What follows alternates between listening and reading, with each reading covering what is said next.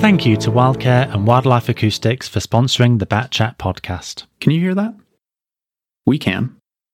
Wildlife Acoustics creates the world's leading bat acoustic monitoring tools, designed to help scientists make impactful discoveries for our biologically diverse planet, turning this into this. Visit wildlifeacoustics.com to learn more. Wildcare are committed to supporting the ecology industry and are specialists in supplying a large range of monitoring, conservation and habitat management products, as well as equipment hire and service and repair. With a large range of products coupled with friendly and expert help and advice, Wildcare is a favourite supplier for ecologists nationwide. Go to wildcare.co.uk to see the full range and quote Bat Chat at the checkout for 10% off all bat detectors and bat boxes.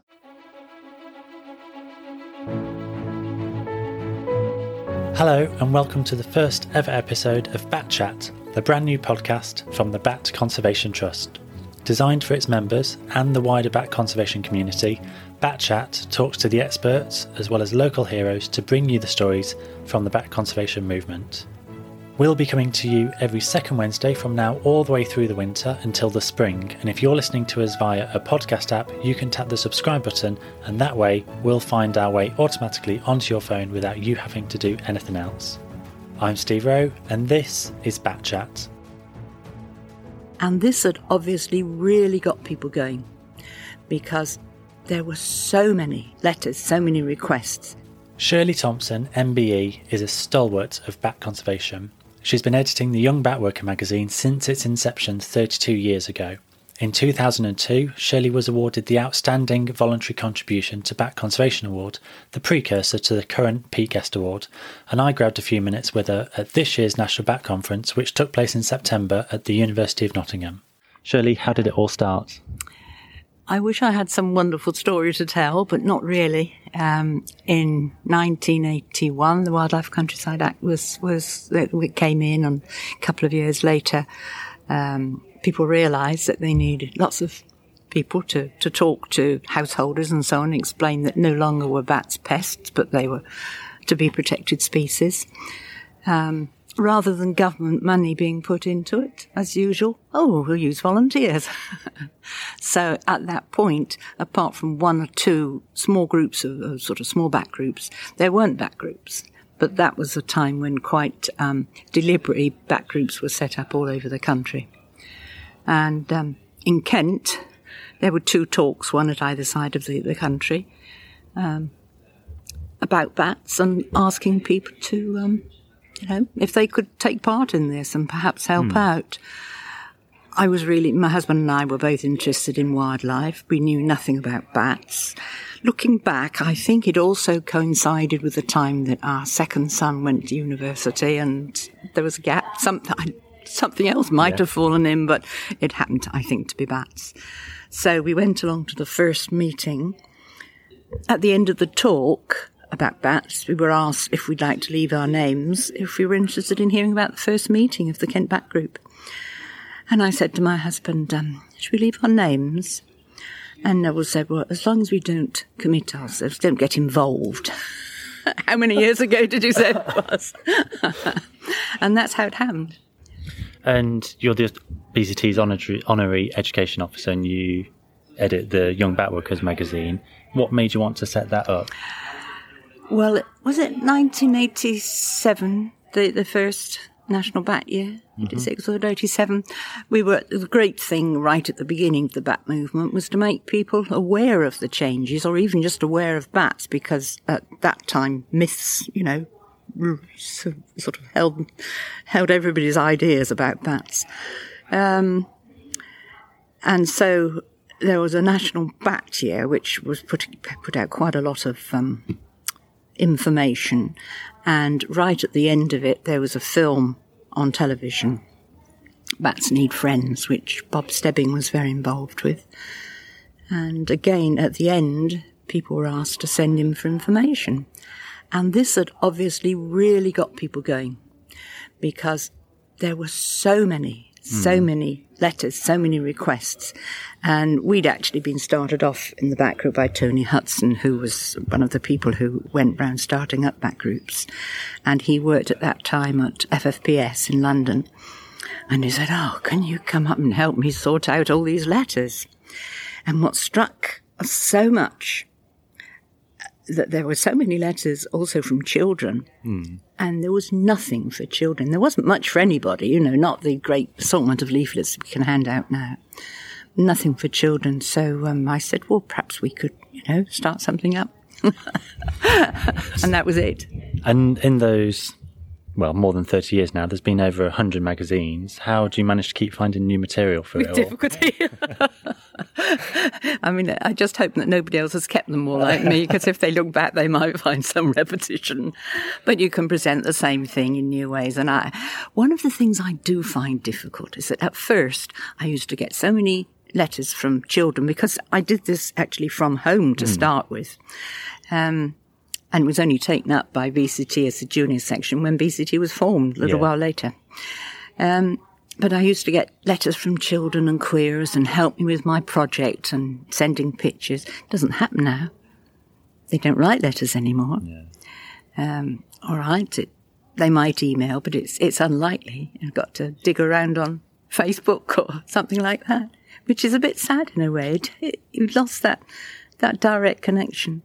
Yeah. So if something does come through to BCT or is on Facebook or something like that, they'll sometimes, if it looks interesting, if it's a school or a family, then I'll try and contact them and take it up from there. But it's totally changed, that side of things. And why are you so keen to educate the next generation about bats? Why has it been a lifelong project?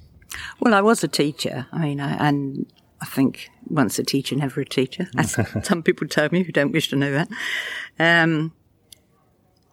Well, that's the future, isn't it?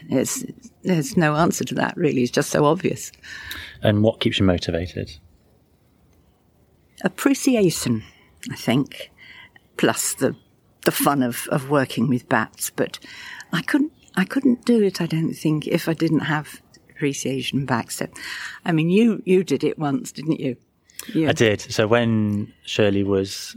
It was your 80th birthday party, yes. And I came up to you afterwards and said, "You don't know who I am, but..." He was practically on his knees. Because I joined BCT when I first got into bats when I was 12 years old, and I joined Young Bat Workers Club, and it was through those magazines, and they were black and white back then, whereas now it's a lovely colour edition. And it was through Young Bat Worker magazine that sort of got me going, and then eventually upgraded to become a full member, Yeah, well, and now you're a trustee. Yeah. And that's the sort of thing. But even, next one down from that, working with Bat Conservation Trust, they're just so lovely. I can't speak highly enough of them. What changes have you seen in your time as a bat worker? I think the whole attitude to bats has changed. It was a real struggle at first to get people to even think about bats as anything useful out there. But now I think people do know an awful lot more. And, television and various programs and so on really has made people more aware. And I think also just very recently there's much more this movement to awareness of the environment and just how much harm we're doing and how much effort we've got to put into improving things. So that's a real plus. Mm. What do you wish you'd known when you were starting out? Oh dear. If I'd known, I probably might have started. There have been moments. I mean, being from the Midlands, I don't know much about Kent Bat Group at all. What sort of work is Kent Bat Group up to at the moment? What sort of projects and activities have you got going on? Well, the usual standard Bat Group things, but the thing that really we're geographically in an ideal spot for, and to me is one of the most exciting things, is the Nethusius pipistrelle project. The Nethusius, as you know, is a migratory bat. We didn't know quite to what extent or where it went. And so at the beginning of the project, I think, was it just 3 or 4 counters just were asked to go, were given training and asked to trap in 3 or 4 sites several times during the year, water sites near the water bodies.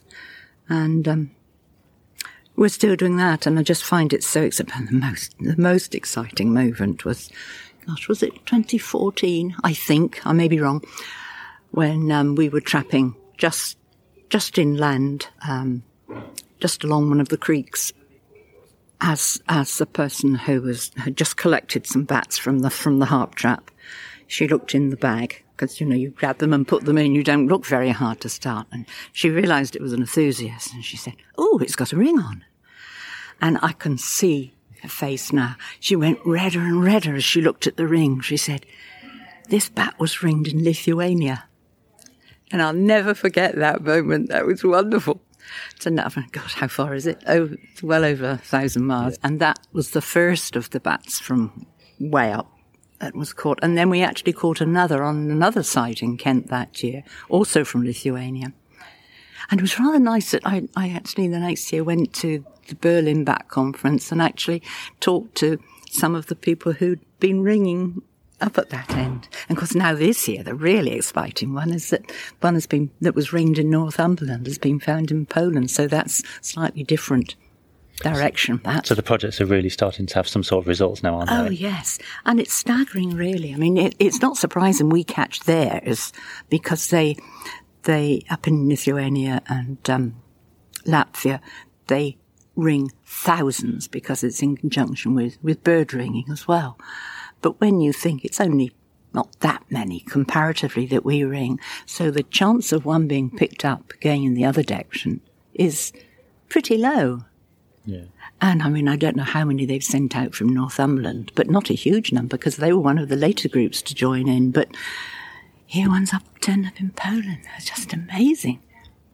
Obviously, you said the bat group's doing the other sort of standard stuff, but you also occasionally get asked to go and do TV stuff because you're on a episode with Julian Clary a year or two ago, weren't you? God. What was that like to film with him? Oh, he's really nice. I'm definitely a fan of his now. I mean, he's absolutely delightful.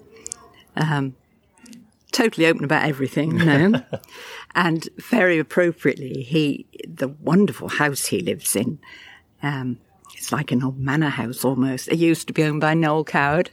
Very appropriate, but he did it up. But he was just lovely and just is so interested in wildlife, and tickled pink, that he had long-eared bats in the loft, and we watched pipistrelles come out from outside the house. But he was great. And what do you think will be the challenges for bat work in the future? I think that volunteers are wonderful.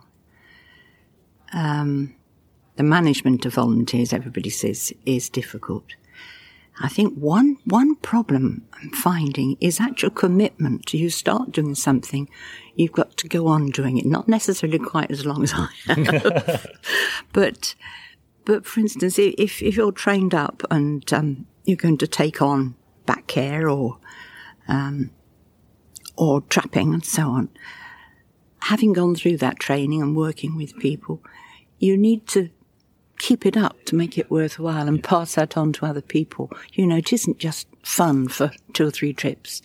Do you feel that? It's an investment for somebody to train somebody up. So I guess if people are taking the time to train people up, it becomes frustrating when they suddenly stop coming and you've passed that skill on and then you don't help reap the benefits of that, I guess. That's right, yes. So, and it's such a busy world. There's so much. Everybody has so much. It's too busy that perhaps one can't be quite so committed to things. I think people need to really be sure of what they're doing and why they want to do it and see how important it is to stick at it and to help other people and bring them into. And what can we do to attract the next generation? What can we help to keep bat work going forward into the future? Carry on with young bat work. It's quite difficult, isn't it? Because I'd love to get into schools and get schools involved more, but again, they are so bound by lack of time and curriculum and so much that really you need the teacher to be really keen to want to give that time. It's the teachers I'd like to get hold of. But I'm not quite sure the best way to do it. But we keep trying, and I still think that the greatest thing you can do is show your enthusiasm. So, I think bat walks are one of the best ways of getting through to the public. You see a face light up the first time they actually hear a bat on a bat detector. I don't think there's anything like it. I think that's one of the things that really caught me on the first time we went out, our first bat group meeting. We went down to the lake. Somebody got this funny little thing called a bat detector. No, hardly anybody had them in those days. I am very old. And we went out and we heard them. Absolute magic. And that magic is still there to me. Yeah. It's still there. But, so if we can get the kids also out there somehow, and listening and hearing and getting involved, I mean, these various initiatives that there are now, getting people out to camps and forest schools and things like that, I think is great, because they've got to get to connect with nature, and do it soon too. And finally, if you had to describe the bat conservation movement. Oh dear. No, sorry, not that. You didn't tell me it was going to be difficult like this.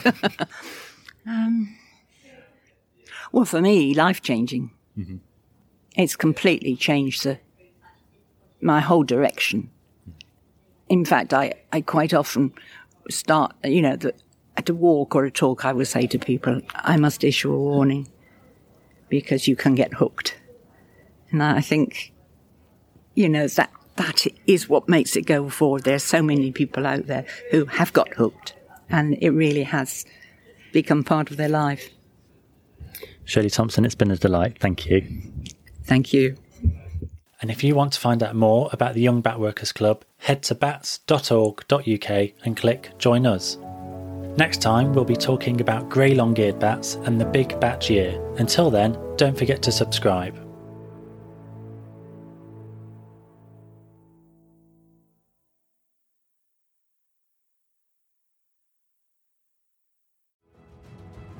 Now, lots of you have seen me in branded t-shirts and hoodies with the Bat Chat logo on, and you've all been asking me when they'll be available.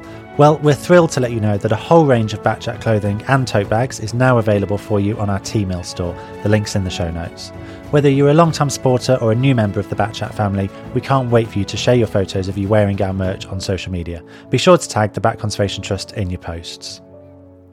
If you're listening to Bat Chat on Google Podcasts, we wanted to let you know that Google have announced they plan to discontinue their app later this year, so we recommend making the switch to an alternative podcast app, and we've put some links in the show notes to alternative apps that you can follow Bat Chat on so that you don't miss any future episodes.